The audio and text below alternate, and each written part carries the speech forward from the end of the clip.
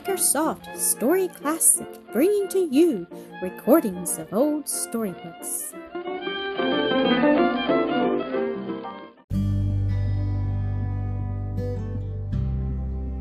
Mildred and Elsie, Episode 5. Could that be home, that pretty, tasteful dwelling, embossed in trees, shrubs, and vines? Mildred was half in doubt, for the house itself seemed to have grown as well as the vegetation that environed it. But yes, the stage was stopping, and there were Father and Rupert at the gate, Mother and the rest on the porch, every face beaming a joyous welcome. How Mr. Lord envied them as the stage whirled him rapidly away, out of sight and hearing of the glad greetings. We will not attempt to describe these. There were close embraces, tears of joy, low-breathed words of tenderness and love, of gratitude to Him who had preserved a beloved child in all her journeyings, and brought her to her home again in safety and health. And there were shouts of delight from the little ones, to whom it seemed half a lifetime since Sister Milly went away. "How we have missed you, and oh, how glad we are to have you back again," her mother said, looking smilingly at her, but with glistening eyes. "She's changed," said Rupert, regarding her critically. "She's prettier than ever, and something else." Zillah supplied the word, "more stylish." "And you? Why, you are a young lady!" exclaimed Mildred, gazing at her in astonishment. "I'm 15 and taller than you, I do believe," returned Zillah, laughing and blushing. "And how you're all grown," Mildred went on, glancing around the circle. "Except Father and Mother," laughed Rupert. "Haven't I nearly caught up to Father in height?" "So you have, and I shall be very proud of my big brother."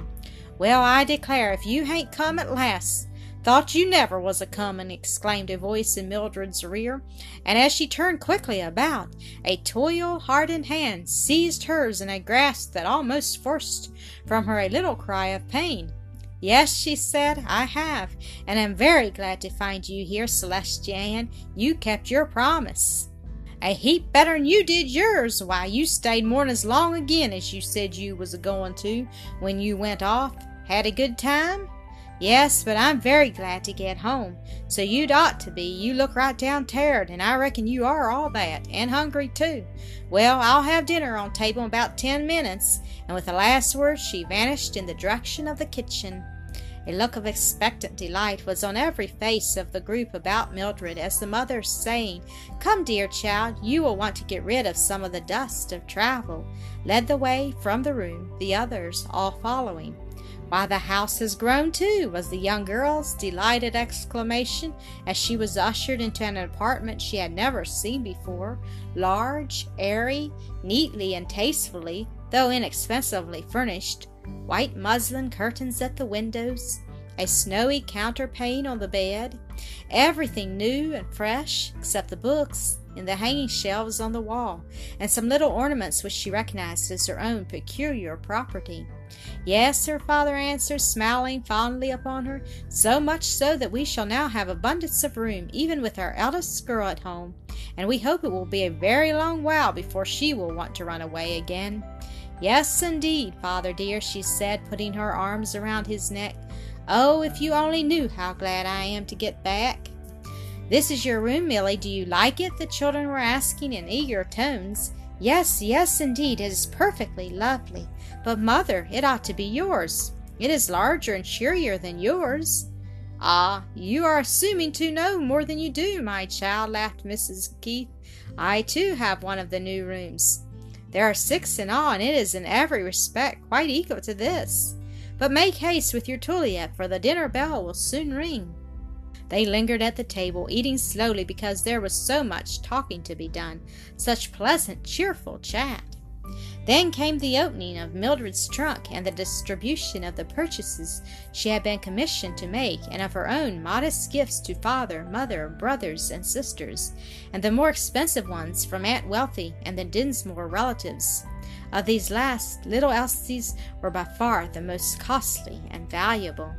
The children were wild with delight, the parents quietly happy in their pleasure and gratified with the remembrances to themselves. Mildred exhibited her watch and chain, calling forth exclamations of intense admiration and hearty congratulations. "Oh, Sister Milly, how lovely!" cried Zillah. "I never saw anything so beautiful, and I'm so glad you have it. I don't believe there's another lady in town who has a gold watch." "No, I presume not," returned Mildred, gazing down upon it with a pleased but rather absent look. "And it is extremely pretty, yet not half so beautiful as the dear little giver." And then she launched out into the warmest of eulogies upon little Elsie, her loveliness of both person and disposition.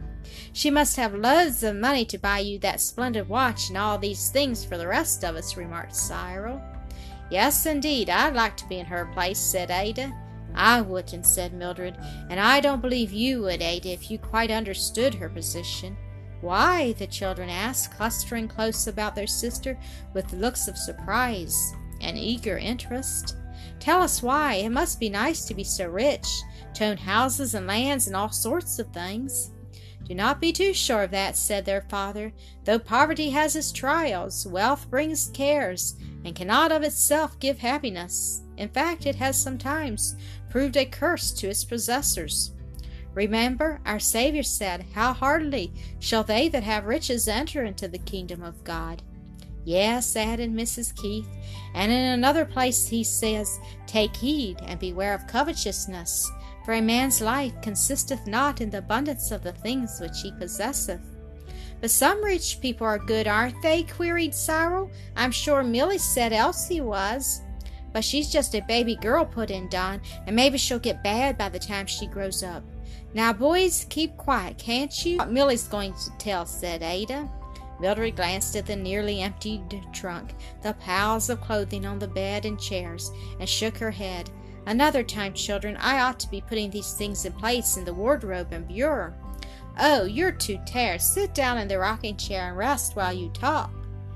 "And I'll help you afterward to arrange your things," Zillah said, and with a word of thanks Mildred yielded.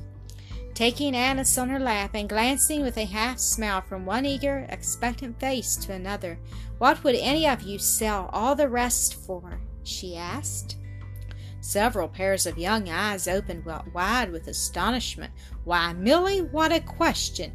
Not for anything, not for all the world, you know we wouldn't," were the answering exclamations. And then there were loving looks exchanged, and Don gave Fan a hug, while Cyril squeezed her hand and patted Annis on her curly head.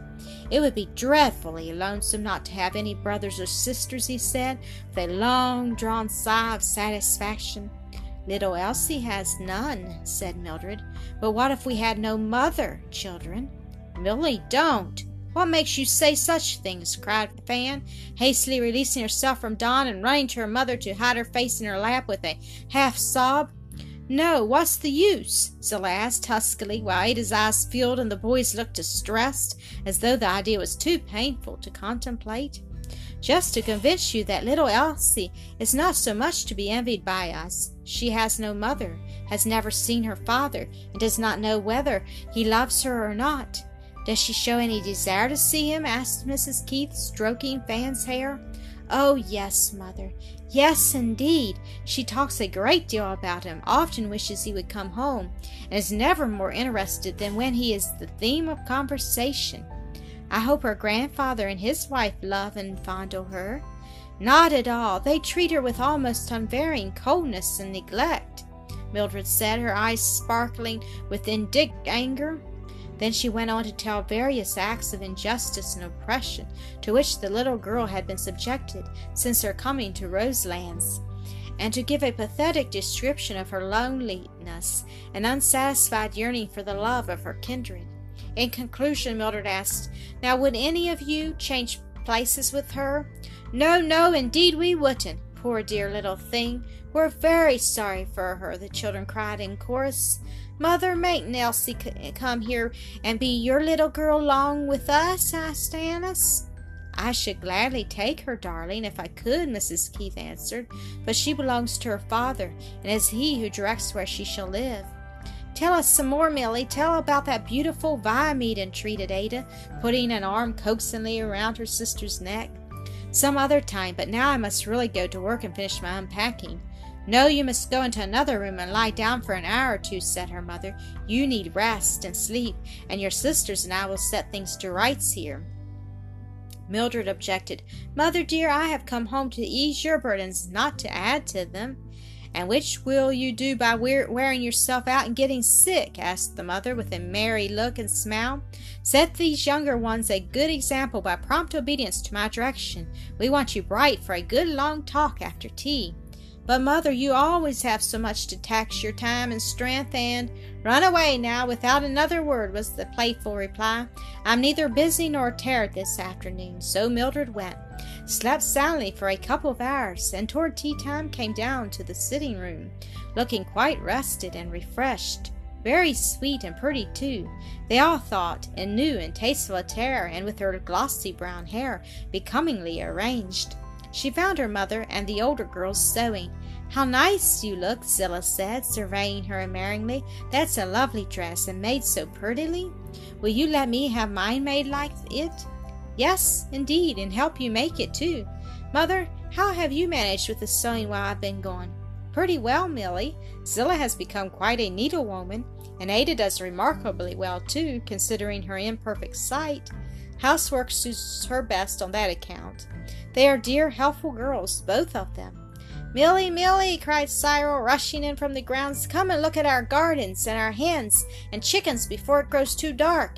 "The gardens aren't much to look at now," laughed Zillah, "but she can see pretty well what they have been, and we'll tell her the rest," returned Cyril, leading the way.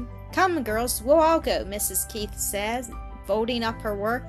"The rest of the afternoon and evening shall be a holiday in honor of our wanderer's return." There was, in truth, little to exhibit in the gardens now, save a few late-blooming fall flowers, but Mildred admired them and listened with interest to the accounts given of what had been raised by each little worker during the past spring and summer, and there was really a large flock of fowls, all in fine condition, promising plenty of eggs and poultry even through the cold winter months. For Rupert had built a snug henhouse to protect these feathered friends from the inclemency of the weather. "Now this way, Mildred. I want to show you the vines I've trained over the front porch," Rupert said. As they stood looking at the vines, the front gate opened and shut, and a firm, elastic step came quickly up the walk. Mildred turned and found an old acquaintance at her side. "Wallace? Mr. Ormsby?" she exclaimed, offering her hand in cordial greeting, though the rich color surged over her face with the sudden recollection of his parting words, spoken a year ago.